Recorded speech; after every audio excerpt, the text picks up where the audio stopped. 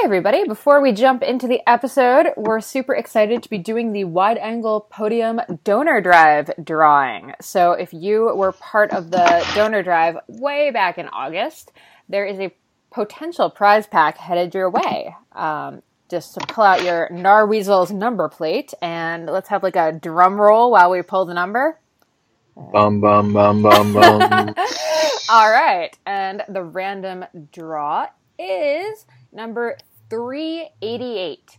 So, if you were number 388 on your Narweasel's number plate, pull it out and take a photo of it and email it or tweet it to the Wide Angle Podium Network. That's right. And if 388 is not your number, you can also go to the other three Wide Angle Podium shows. That's Crosshairs Radio, the Honest Bicycle Show, and the Slow Ride, and see what they put out as the winning number. That means 4 total chances to win from the Wide Angle Podium Network. Yeah, super exciting. And I have to say, my books are part of the prize package. Saddle Sore editions 1 and 2, and Mud, Snow, and Cyclocross. So if you didn't get enough cyclocross on this last weekend at Cyclocross Nationals, this is your chance to relive some of the magic that is cyclocross in the U.S. and to learn how to ride a lot more comfortably. So definitely check on your number plate and let us know if you've won. And to the winner, congrats, and very exciting. All right, let's get back to our episode. Thanks for listening to the Consummate Athlete Podcast. If you're listening to this, we're assuming you're already well on your way to being the consummate athlete that you hope to become. And if you're already one of the healthy people, did you know that you can get a special rate due to an active and health-conscious lifestyle on your life insurance? Yeah, it makes a lot of sense for a life insurance company to go and, give great rates to healthy people, active people, just like yourself, cyclists, runners, CrossFitters, whatever you're into. They're offering great rates for healthy people because for them, it's a win. We're seeing way lower risk of things like heart disease, lower risks of early death. So why not give those people a lower rate on their life insurance? Absolutely. If you want to check this out and test your health IQ over at Health IQ, visit healthiq.com/consummate athlete. Again, that's healthiq.com/consummate athlete. We'll have a link in the show notes as well if you don't have a place to write it down. Definitely worth checking out. It's a huge savings and just such an awesome thing to do, seeing a company is supporting, really active people like yourself. And they're supporting this podcast. I mean, if you're just even like, I don't know about this, I don't even know what life insurance is, why don't you go over? They have some pretty cool quizzes, actually. They have some cycling quizzes. They have a weightlifting quiz that I took. I got a question wrong, and I had to retake it because I couldn't possibly have not gotten 100%, so I had to retake it. So, I mean, it's a pretty neat website, actually. So if you just go check it out, that'd be awesome. Again, healthiq.com/consummate athlete. Go check that out. We'd appreciate it, and I think in the end, it might just save you some money. Absolutely. Thanks for listening, and enjoy the rest of the show.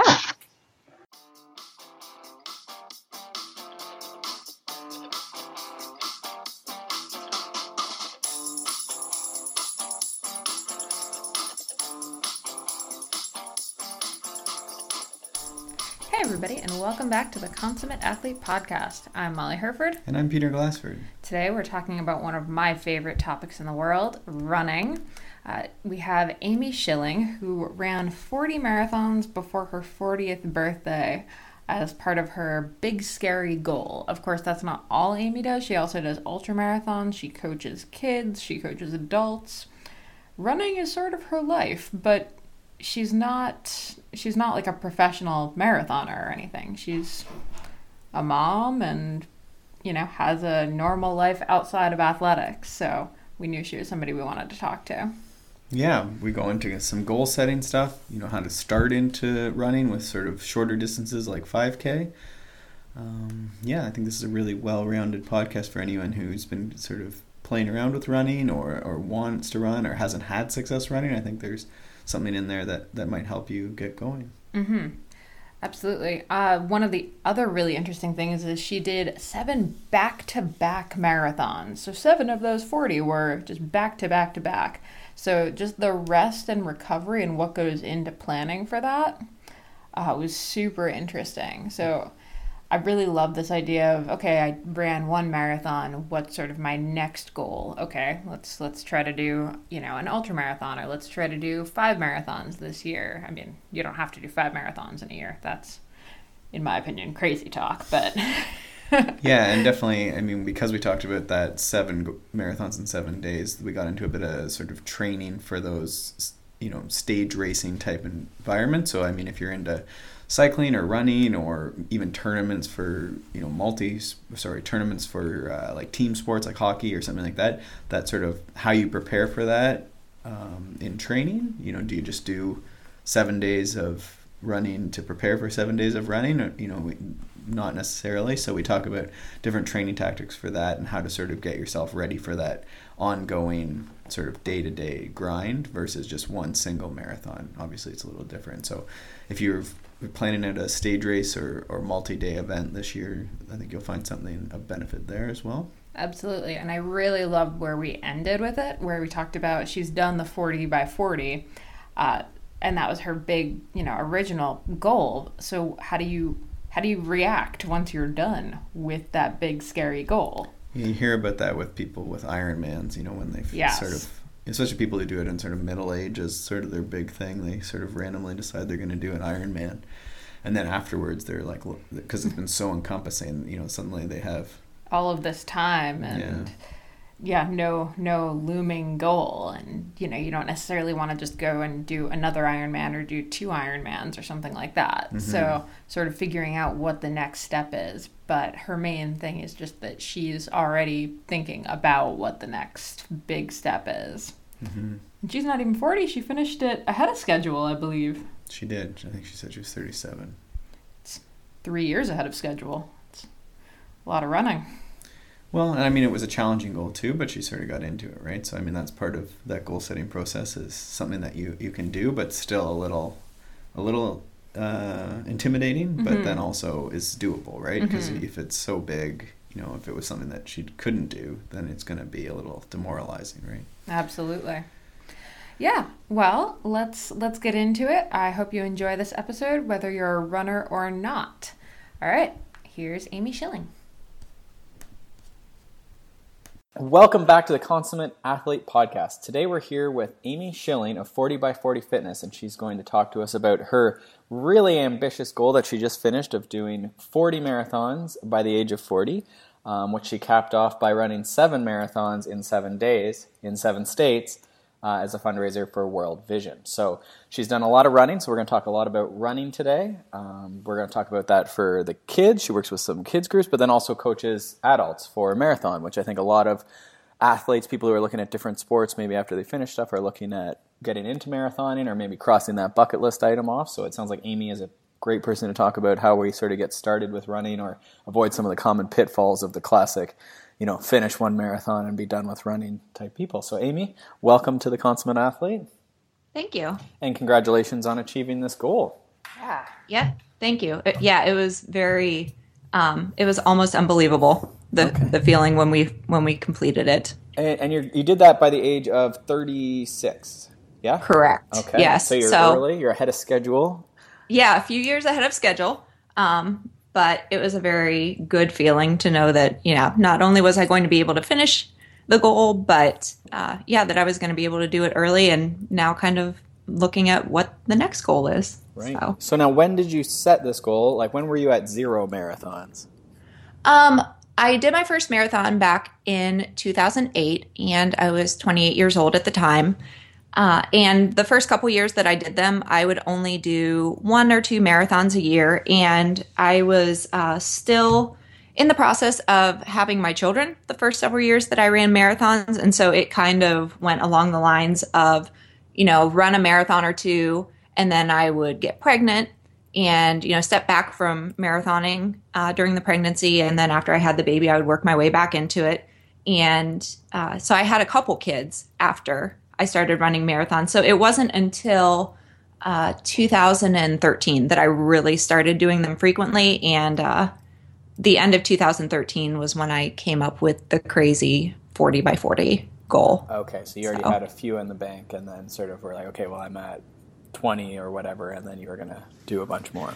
Yeah, I think by the time I set the goal, I had done 12 or 13 maybe. Okay. And I had done them over the course of, let's see, I started in 2008. So what would that be, 7 years? Mm-hmm. So yeah, it was only 1 or 2 a year for the most part. And then, yeah, the end of 2013 was when I really started to ramp it up. I like just the idea of only 1 or 2 a year, whereas most people would think like only 1 or 2 marathons in my life. Right. Well, and the funny thing is, when I ran my first marathon, I did think of it as a bucket list item. I had originally set the goal for myself to run a marathon when I was 14 years old, and I was running on the high school cross country team. And I didn't actually run my first until I was 28 years old. So literally twice the age that I was when I had first set this goal. And it had always just been like, oh, I want to run a marathon. And I did that first one and I was like, wow, I actually really like this. Mm-hmm. And yeah, it kind of grew from there. Wow. I like the idea of this big scary goal. And it's, I think a lot of my clients are certainly, regular people. They have kids, they have jobs and stuff. And so, it's not as obvious as, the elites I work with where it's, we're obviously going for world championships. We're obviously trying to make the national team. It's the point B is pretty laid out. But for the quote unquote normal people, finding that point B, that goal is hard. So I like, you sort of just picked, a relatively abstract thing, right? And it was completely for you, right? Like it was when you started this, it wasn't a fundraiser. It wasn't your business. It wasn't anything, right? Like it was just you. Yeah, it was just me. And, I have always used races as a way to keep me motivated. And so when I first set this goal, I was looking at the calendar and I was thinking, it's going to be a stretch, but it's something that I can do. And I am the type of person that I always want to have a goal to be working towards. I always want to be improving something or, just trying to be the best that I can be, whether it's, as an athlete, as a mom, as a coach, as an employee, whatever it is, I want to always be growing and learning. And yeah, so that was kind of my motivation for starting it. And then everything else has sort of just grown out of that. It's just sort of become very organic. Mm-hmm. And, I picked up some coaching clients and, then the crazy idea for the World Vision fundraiser came about. And yeah, everything has just sort of built upon each other. It's funny, a lot of times we have all these grand plans and, we overthink things, but I have a friend who his big advice to the younger people we know when they're, struggling to find what they want to do, he always says, like, just do something. Like, you just got to just start, just do something. Right. And worst case, you'll figure out you don't like it, but, or you'll figure out, okay, you're good at this, or, you like this part of it, or you'll meet someone who tells you to do this or gives you this opportunity or whatever, right? But if you just sit there planning out, if you were sitting there how you were going to make your personal training business and, run, all these 40 marathons or whatever before you even ran a marathon, right? Like you just started running. Right. You did one for you. You didn't advertise it. You just did one. Yeah. And really, I think that's great advice because, I think sometimes we get so in our head that we don't actually then follow through and just do it. And sometimes you don't know until you do it. There have been things that I've tried that I thought, yeah, it's okay, but I'm not going to do it again. And then other things that, like the marathons that I tried and I just fell in love with, and it's opened up a ton of doors for me as a result of it.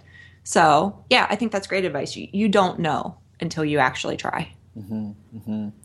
Now, on that first marathon you did, was it just completion or what was your goal for the first marathon? So we haven't even set the 40 goal yet. Like when you were just starting, like why did you choose that? Why, what was the goal? Yeah, so the first marathon, the goal was just completion. And to be perfectly honest, when I did my first marathon, I didn't know anyone who had ever run a marathon. And so I had no one to talk to, no one to ask questions.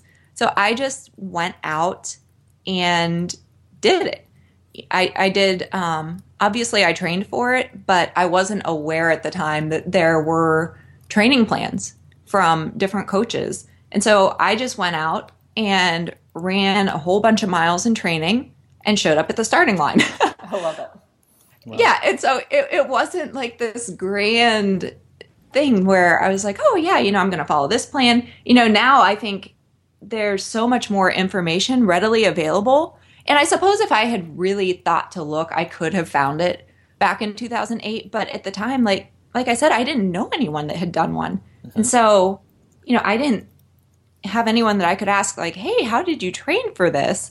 I just went out and ran a bunch of miles and showed up at the starting line and did it. And it was slow, especially compared to, what I do now, now that I actually kind of know what I'm doing and follow an actual training plan, and do specific types of workouts to increase my speed. It's very different now than it was that first one. But yeah, the first one, the goal was just completion, and I did complete it. And after that, it was, okay, well, can I do another one faster? And, eventually it was, okay, I've done some faster. Can I go longer? And then I would start getting into ultra marathons. Right. And so, yeah, it's just sort of taken off. I love that. Do you do any 5 or 10Ks? Like, is that part of... I do. Was that part of your build-up for that first one? Or is it something now that you are like, oh, wow, I wish, or that's something that you definitely include? I've always done 5 or 10Ks.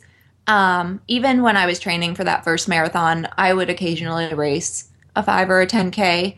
I actually started off with the shorter distances. When I first started running, I was 12 and I joined the middle school cross country team. And our race at the time was 2 miles. And then when you got to high school, it was a 5K. And so, 5Ks were kind of my background. Okay. In running. And so I would still do them leading up to the marathon. And I still do them now. I don't specifically train for a 5K. When my training is more geared towards the longer distances, and a 5K is almost a speed workout for me. Right. So now what about with the adults you're working with? Is that how you start most people, is sort of building towards a 5 and 10K, or, does that play into it at all, or is it pretty focused on that marathon pace? Truthfully, it depends on their background.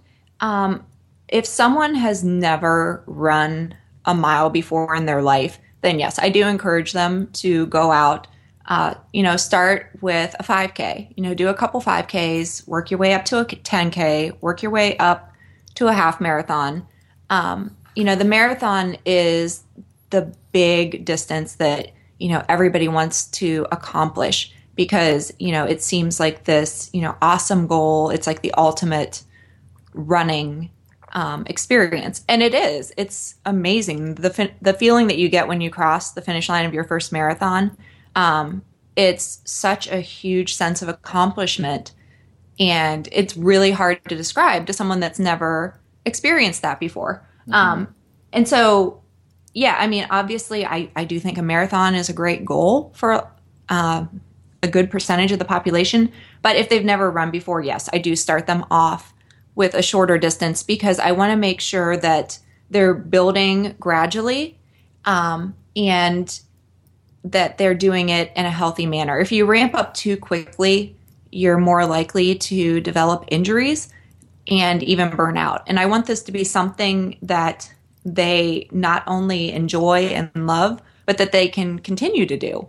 I don't want it to be something where, okay, we're going to ramp up, we're going to do one marathon, and then we're going to go back to sitting on the couch. Right. I want it to be something that they can continue to do for a lifetime. Right, to get sort of hooked on. So then what would you say is a good timeline for someone, who is sort of, they've been active, they've played like some rec hockey or something, and then they want to do this. So then like what would be like, we're in November, December, say right now, is that a good time to start playing around with running if they're going to run maybe like a September, like traditional sort of big marathon season is late summer, September, I believe. So is that like too far out, or is that a decent time? Again, it kind of depends on their background. If they're pretty active, it might actually be a little bit too long. Generally, the rule of thumb that I use is I want people to be able to run 15 to 20 miles a week relatively consistently before they start in a marathon specific training plan. And the training plans, depending on what you go with, tend to go anywhere from 12 weeks up to 20 weeks, with 12 to 16 weeks being the most popular length. So as long as they're able to run 15 to 20 miles a week, then you're okay to dive into a 16-week training plan or a 12-week training plan, which, I mean, really 12 weeks is only 3 months. So it's not as long as some people think it is. 16 weeks is 4 months. But again, if they're not running at all, then I would take a little bit longer time, maybe more like 6 months, help them ramp up to that 15 to 20 mile a week threshold before then diving into the true training plan. Yeah, and I think on the note of sustainability, like it's the tissue just takes not muscle, but like the connective tissue takes so long to actually adapt. Like yes. It's painful how long it takes, but it's much more painful to be injured for your entire running career because you didn't ever take those first, those preparation months to sort of just gradually build into it. Right. And that's the thing that I've found is it's usually the buildup that is the period where people are going to get injured. So you really want to be careful with that initial buildup. It's funny, now that I'm running so many marathons, I've done 14 marathons and ultras so far this year.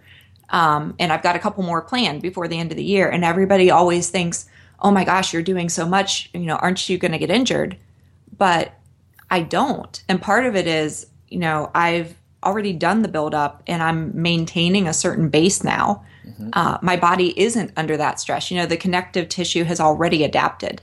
But it's that initial buildup when you haven't done one before that you really want to be careful because you don't want to cause an injury. And, if you do injure the connective tissue, then it's going to set you back and it's going to take time for that to heal. And that's, a lot of people get impatient. Yeah. And they want to push through anyway, and that's probably not the healthiest thing to do. Yeah, you see it a lot. Just I just need to get through this race and stuff, and it's just that person has foot pain, for the rest of their life or something. Like it's because we never go back and just sort of do the exercises and just start back at like super short runs. So yeah. So on the note, I don't want to go too far from your marathon experiment goals there. Before we go on to sort of coaching and sort of getting other people running, you did do your 50 and you have your 14 in a year, and that number doesn't seem super crazy to me. I mean, it's maybe a titch higher, but like you say, once you can finish a marathon and walk away without being debilitated for weeks, you can do them with relative frequency. Right. But with your 7 and 7, that's certainly, that's bumping up certainly the loading on those tissues. So was there anything specific you did to prepare for that crazy week versus when you were just doing, 40 within, you had realistically 15 years to do it. So that's, right. What did you do to sort of just bump up, that resiliency? So in the build up to get ready for the 7-day series, I was doing a lot of back-to-back long runs. And I actually, I would do a 20-miler one day and then go out the next day and do a 30-miler so that my body could adapt, not only get used to running on tired legs, but give my connective tissue a chance to adapt to just taking that beating day after day after day. And one of the things that I did was a 10 by 10 challenge. And so it was for 10 days straight, I went out and I ran a minimum of 10 miles a day. And again, the whole purpose was just to get used to, going out and running long every day. because the 7-day series that I did, my goal for them was to find a balance between being able to recover after every race. So not pushing myself so hard that I couldn't go back out the next day and do it all over again, but also not spending all day out on the course, because time on your feet, when you're in the sun, that takes a toll on your body too. Mm-hmm. And so it was finding that balance between, how far to push without pushing too far. And my goal going into it, I thought that if I could run roughly a 4-hour and 30-minute marathon, that would be a pace that would be relatively sustainable day after day. And I was pretty close to that. My marathon PR is a 3:34:44. So I was looking at something that was roughly an hour slower than my marathon PR. But then, you're going out and you're doing it day after day. Mm-hmm. And all of the marathons that I did ended up being between 4:27 and 4:53. Right. So, which, given different courses and wins and everything else, probably isn't an unexpected. Yeah. Right. Yeah. The slowest one was the most hilly course that we did. Mm-hmm. The 4:27 was a little bit flatter, and it was earlier in the week when I was fresher. But the 7 and 7 days went amazingly well. I have no explanation for this, but I didn't get sore mm-hmm. at all. Like, I figured by the end of the week that I would probably be hobbling around and, just trying to get through it. But, I would get a little bit stiff when we would get in the car and drive from state to state. When I would first get out of the car, I would be a little bit stiff, but I never had any soreness. And actually on day 6, I felt so good that I kept going. I upgraded to a 50K that day, and ended up breaking my 50K PR by 15 minutes. Oh, wow. On day 6, which is completely ridiculous to think about. But it was just a matter of pacing and making sure that I was reserving enough energy. And by the end of it, I still felt great. Mm-hmm. Mm-hmm. I don't think we introduced the fact that you also have kids and a family and stuff too, but that's important to note. Maybe people are thinking oh, it must be nice to have this charmed life where you get driven, but you're doing this on your own time and everything else too. It's, yes, life exists for you for sure. So yes, it does. I'm married and I have 4 children. My oldest is 12 and my youngest is 4. Mm-hmm. So, it's not. Running is not my life. It certainly is a part of my life, but my life doesn't revolve around running. So now let's go in here. You do some work with grade 3 to 4 runners. What is that, in a school setting, or what are you doing with that?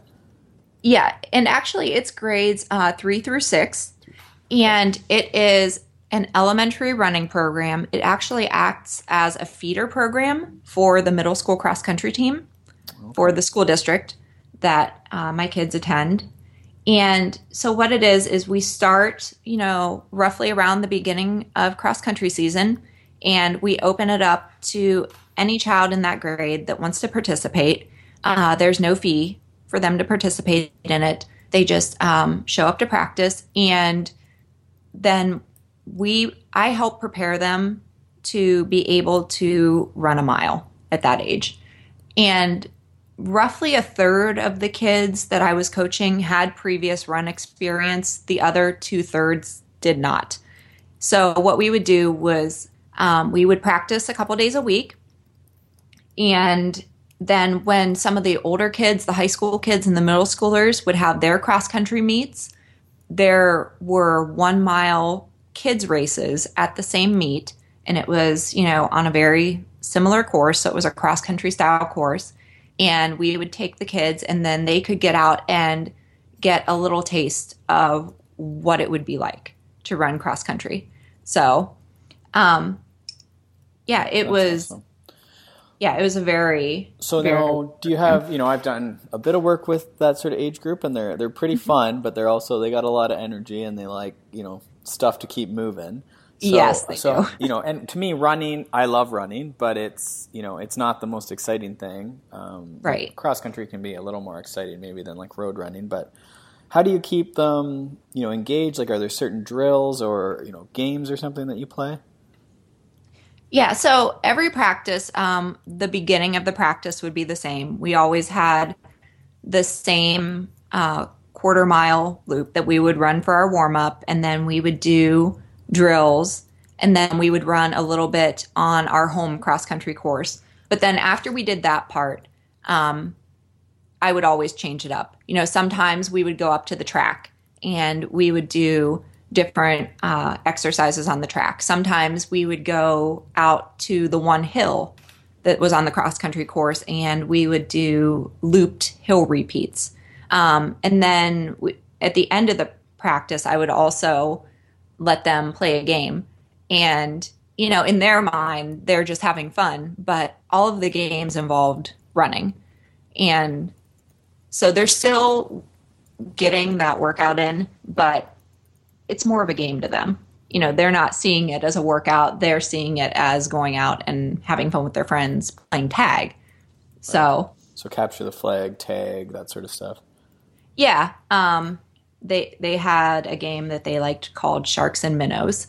And so we would take like half of the length of the football field and one person would start out as the shark and everybody else had to run across the field. And if they got tapped, then they were also a shark. And you just kept running back and forth across the field until everybody has been tagged. Mm-hmm. And, in their mind, it's, this awesome game. And really what they're doing is sprint repeats. Yeah, I was going to say like 50-meter repeats here or something. Right. But, in their mind, they're just having a blast. So. Awesome. Now, as far as you mentioned, like warm-up drills and stuff, like what does that look like? I guess it's not really much different, but like what, I like using kids programs, I think, because a lot of times with kids we'll keep stuff simple and fun, and then for adults we'll often not make it as fun. Right. But like the adults would have as much fun if we just use it. So I like to often when people have either the mix or just the other, I like to drill in on that. So what is a warm-up drill for running for kids? Like what does that look like? So after we would do, I always start off with a very, very light jog just to get the muscles warm. And then after that, we would do dynamic stretching drills. And so it's not static stretching where you're just standing there, you bend over, you touch your toes. That's not the type of drill that I recommend before you run. The type of drill that you want to do is where you are in motion and sort of mimicking the motion that you would do during running. And so we would do drills. We would do bounds, which is kind of a variation of a skip where you're trying to cover as much ground with each skip as you can. And so I would describe it to the kids as long skips. We would do a drill that we called Frankenstein kicks. And the idea is to stretch out the hamstrings and you just kind of kick your foot in front of you and keep your arms straight, almost like Frankenstein, as you're walking. And then we would do leg swings where you are swinging your leg from side to side, one leg at a time, just warming up those muscles and preparing them for the workload that's coming. Awesome. So yeah, nothing, complex, but I think a lot of times people will skip that stuff, but that definitely helps. Now, for you personally, do you have something that you do, most days when you're going out, especially, on these bigger marathon days? Like, do you have that same sort of active flexibility stuff that you do as far as a routine? I do some on my own, yes. What I personally do, a lot of runners have inactive glutes where our hamstrings and our quads become very, very strong because of running, but our hips and our glutes then tend to not fire as much as they ideally would. And so for me personally, I know that with my background in running, I've been running for a very long time. that is a weakness with me. And so a lot of my personal warm up revolves around trying to get those muscles firing before I actually start. And so I'll actually incorporate some squats, some lunges, things that are going to activate those muscles, because I know that that has traditionally been a weakness for me, and it's a weakness for a lot of runners. So yeah, I add that in, and that's something that I don't necessarily make the kids do, because, you know, at their age, they're doing, you know, they're going out, they're playing on the playground, you know, they're jumping rope, they're doing a wider variety of things, where I think when you get to be an adult, you just kind of focus more on your sport and you don't do the other activity. You don't just go out and swing on a swing or play hopscotch or, you know, just play a pickup game of basketball, whereas the kids are doing that. That's what we're trying to encourage people to do here, but yes, we'll see how we do with that. And as you say, modern life has its way of taking that stuff out of us. But it does. I think that makes sense. And I think as you get into stuff, you start sort of knowing, okay, you know, I'm getting this, you know, pain or discomfort or whatever, and when I warm up, you know, I can sort of do some things to make that, you know, less so. Right. And for whatever reason that works, who knows? But I think that's good. So now with your running adults, your what was our phrase for people who are swimmers? What was the swim? Late in life. Late onset swimmers. So late onset marathoners. Yes. Now, what are you meeting with them more in like a track environment for the sake of like a meeting spot, or where do you usually meet with your marathoners that are adults?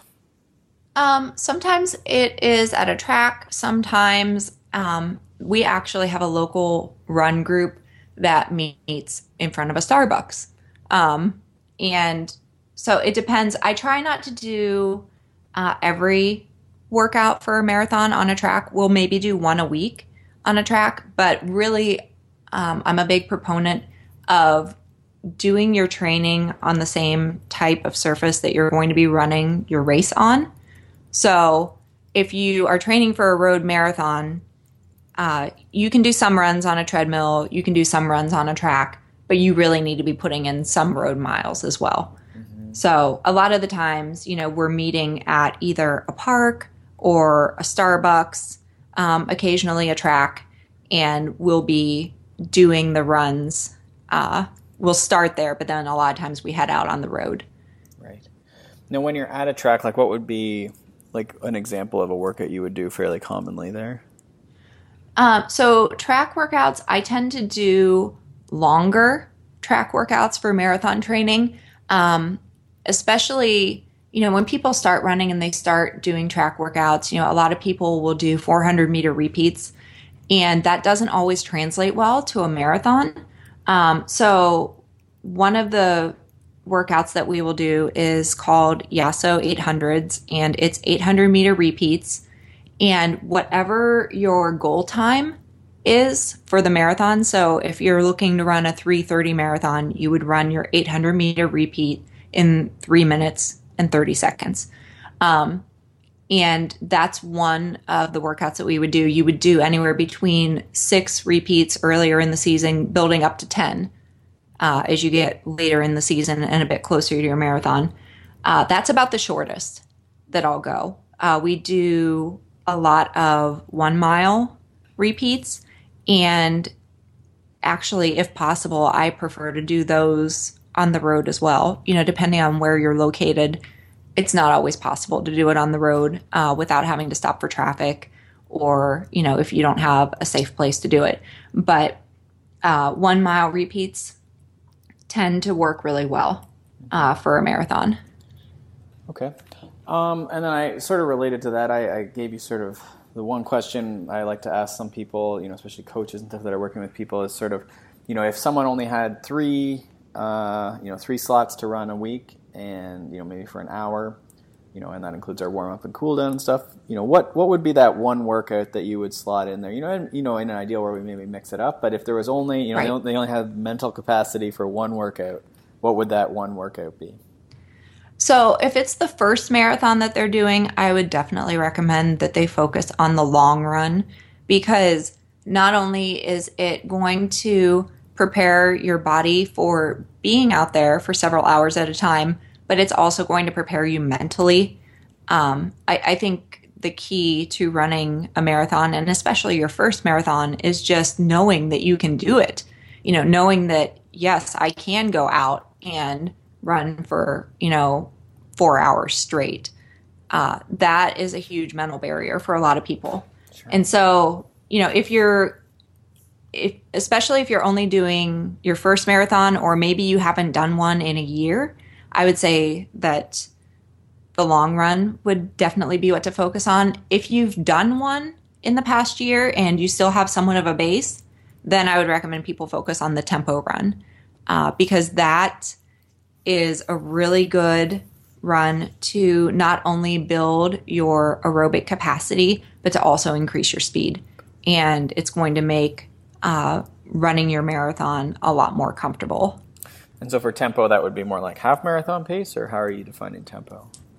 So what I do for tempo is I take my marathon pace and then I run it at roughly 30 to 45 seconds faster per mile.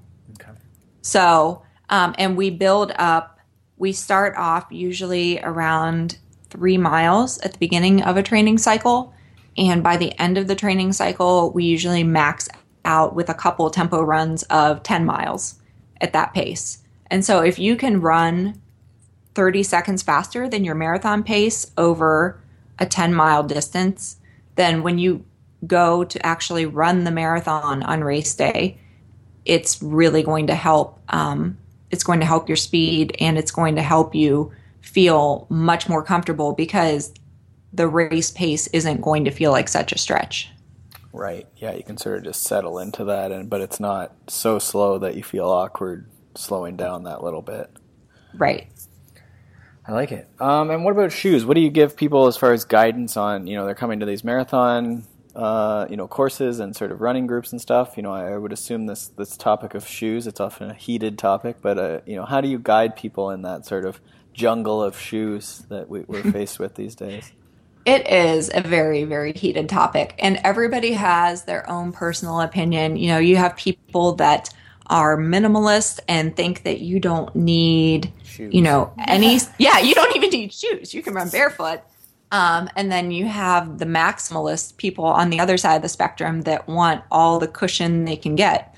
And so what I tell people is, for a marathon, I highly recommend that you go to a local running shoe store, not just a sporting goods department store, an actual store that focuses on running. And let the staff there look at your gait, look at whether you pronate or supinate, because the shoe needs to match your gait. Ideally, you want the shoe to just stabilize you. You don't want your foot rolling inward too much. You don't want the shoe pushing you up too much on your toes. You need to find the one that's the right for you, that is the right fit for you. And I don't think that there really is a one-size-fits-all answer for that. So I always just tell people to, just make sure that the shoe is fit to your foot, because I know I have friends that absolutely love Asics. It is their favorite shoe. They won't run in anything else. I can't wear them. When I did try to run a marathon in a pair of Asics, I got the worst blisters of my life. And it's just the shape of the shape of the actual base of the shoe is not a good fit for my foot. And different shoe companies have different lasts. Some companies build their shoes a little bit wider, some build them a little bit narrower, some have a wider toe box, some have a narrower toe box. And so it's all about finding the shoe that is going to give you the right level of support, that's going to keep you stable, because you don't want, your foot hitting at a weird angle, and that isn't going to rub. So, and on the other piece of advice that I give people is, whatever size shoe you wear in regular shoes, buy at least one size up. in your running shoes, because you want to make sure that as you run, your foot swells just a little bit, it expands. And if you have that extra room in your shoe, then you're not going to get the blisters. You're not going to have to deal with the black toenails that everybody hears about. That doesn't have to be a given. Okay. And so you're thinking like a 36 to a 37 type thing, not like 8 to 9 as far as shoe size?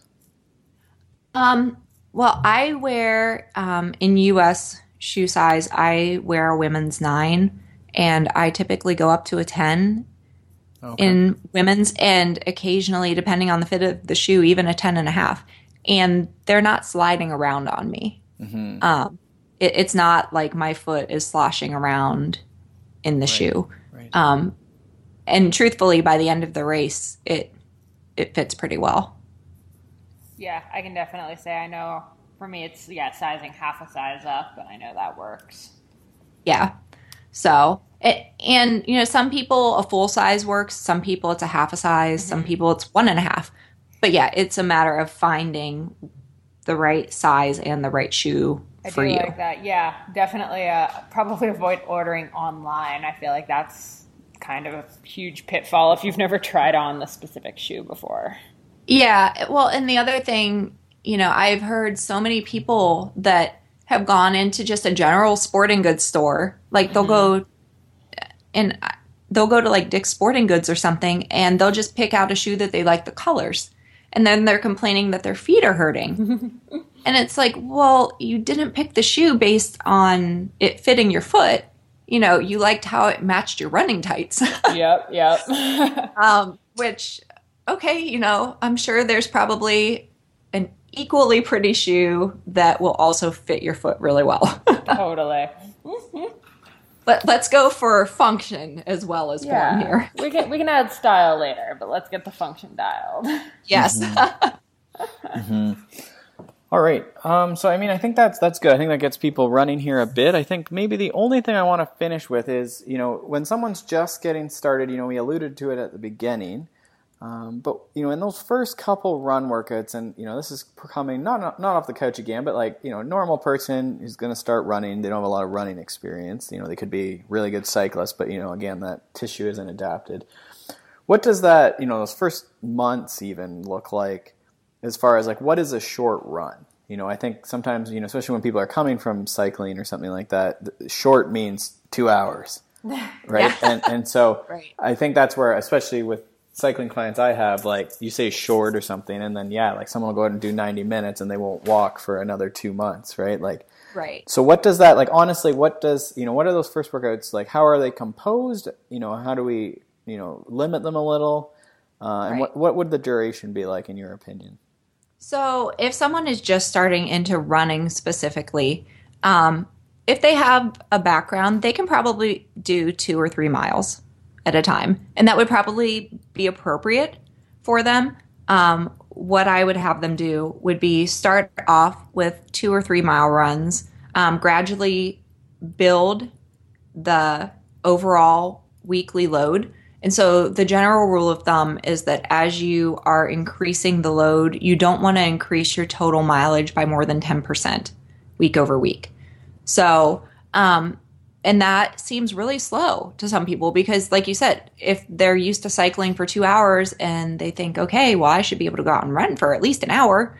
But it does tax your muscles and your connective tissues in a different way. So when they're just starting out, I say 2 to 3 miles, do it minimum 3 times a week. If you can, 5 or 6 times a week as you build up to it, that would be ideal. And when you're first starting off, don't worry as much about speed. I always have people build just their base capacity first, and then you can add in the speed later. Because speed work, whether it's a track workout, whether it's a tempo run, no matter what it is a little bit more taxing on your body, and it takes a bit more time to recover from. And if you try to add in speed too early, then you're setting yourself up. You're more likely to be injured. No, I think that makes sense. Yeah. And now, is there anything like after the run, like do people want to avoid, if they're sore after, they've done, say, 3 20-minute runs, and they've been warming up maybe by walking and doing some of these Frankenstein walks and stuff, and then they, maybe run for 15, 20 minutes and then walk to cool down and do a bit of stretching or rolling or something, and they're still finding that they're sore, do they proceed, or like at what point do you sort of stay at that level for a little while, that say 3 by 20-minute runs? Yeah, so if you're still getting sore, then you either need to slow down a little bit during the run. Maybe you're pushing the speed already and you shouldn't be.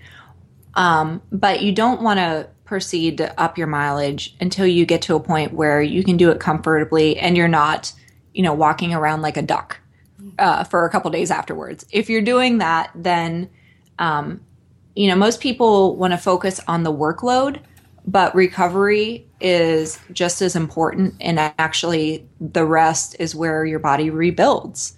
So if you're not giving yourself the appropriate recovery time and building slowly, then you're not going to see the results in the long run. So yeah, definitely. If you're still sore, don't go to the next level until you've gotten to a place where you can do this relatively comfortably. And maybe you get a little bit sore, for a day after, but it shouldn't be where, 2 days later, you're still walking funny.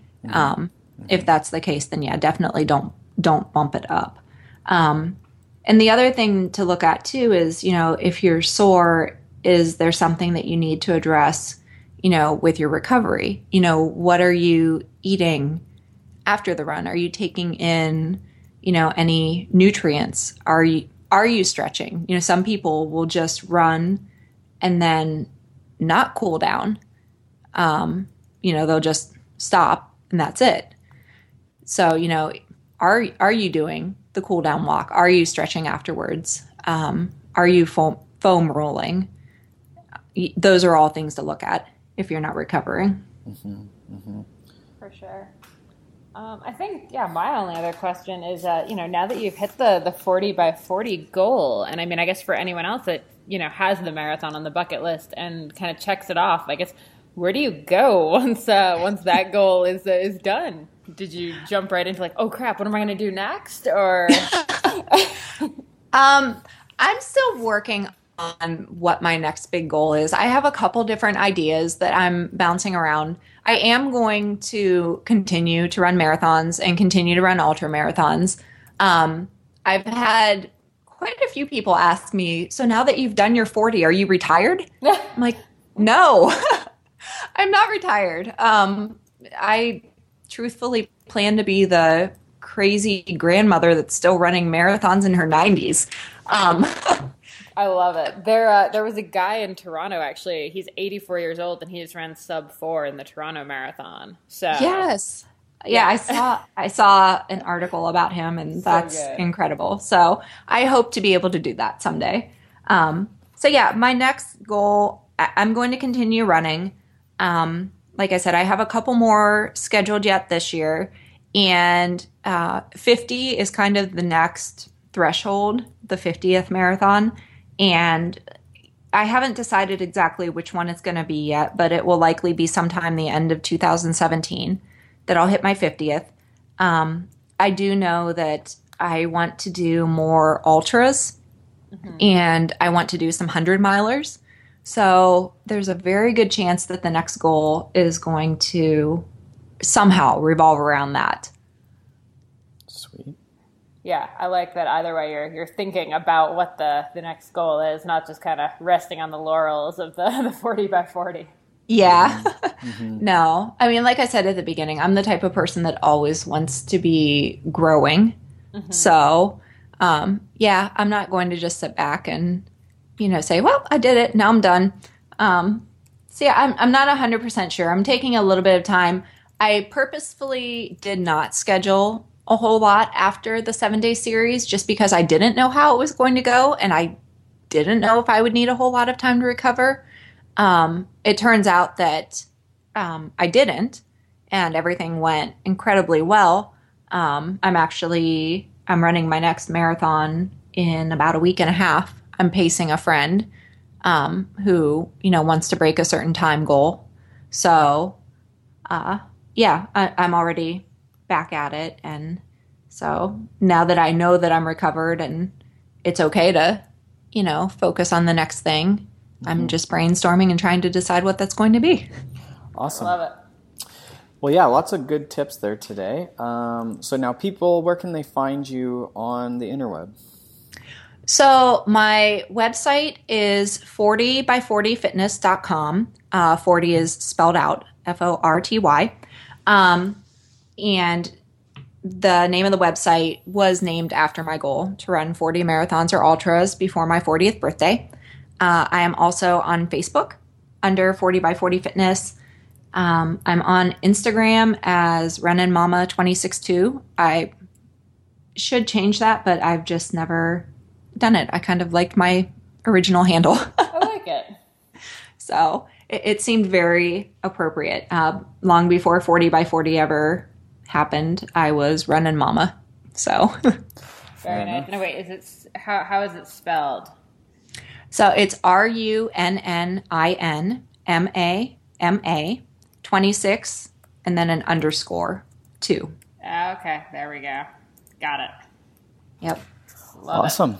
Anything And else? actually, Go ahead. all my social handles are actually linked through my blog as well. So if anybody has a hard time finding me, if they just go to 40by40fitness.com, in the sidebar, there's a link to every single one of my social media handles.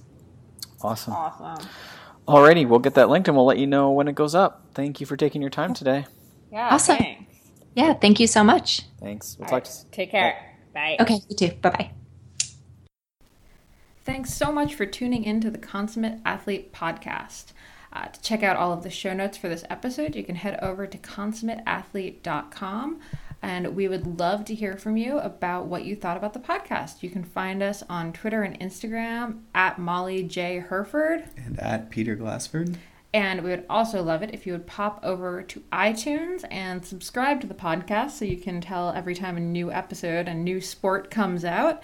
And if you would leave us a review, let us know how you're liking it, how we're doing, if there's anything you'd like to hear more of. That would be amazing. And you can find us over on Facebook now, facebook.com/consummateathlete. Thanks again for tuning in, and we will see you next time.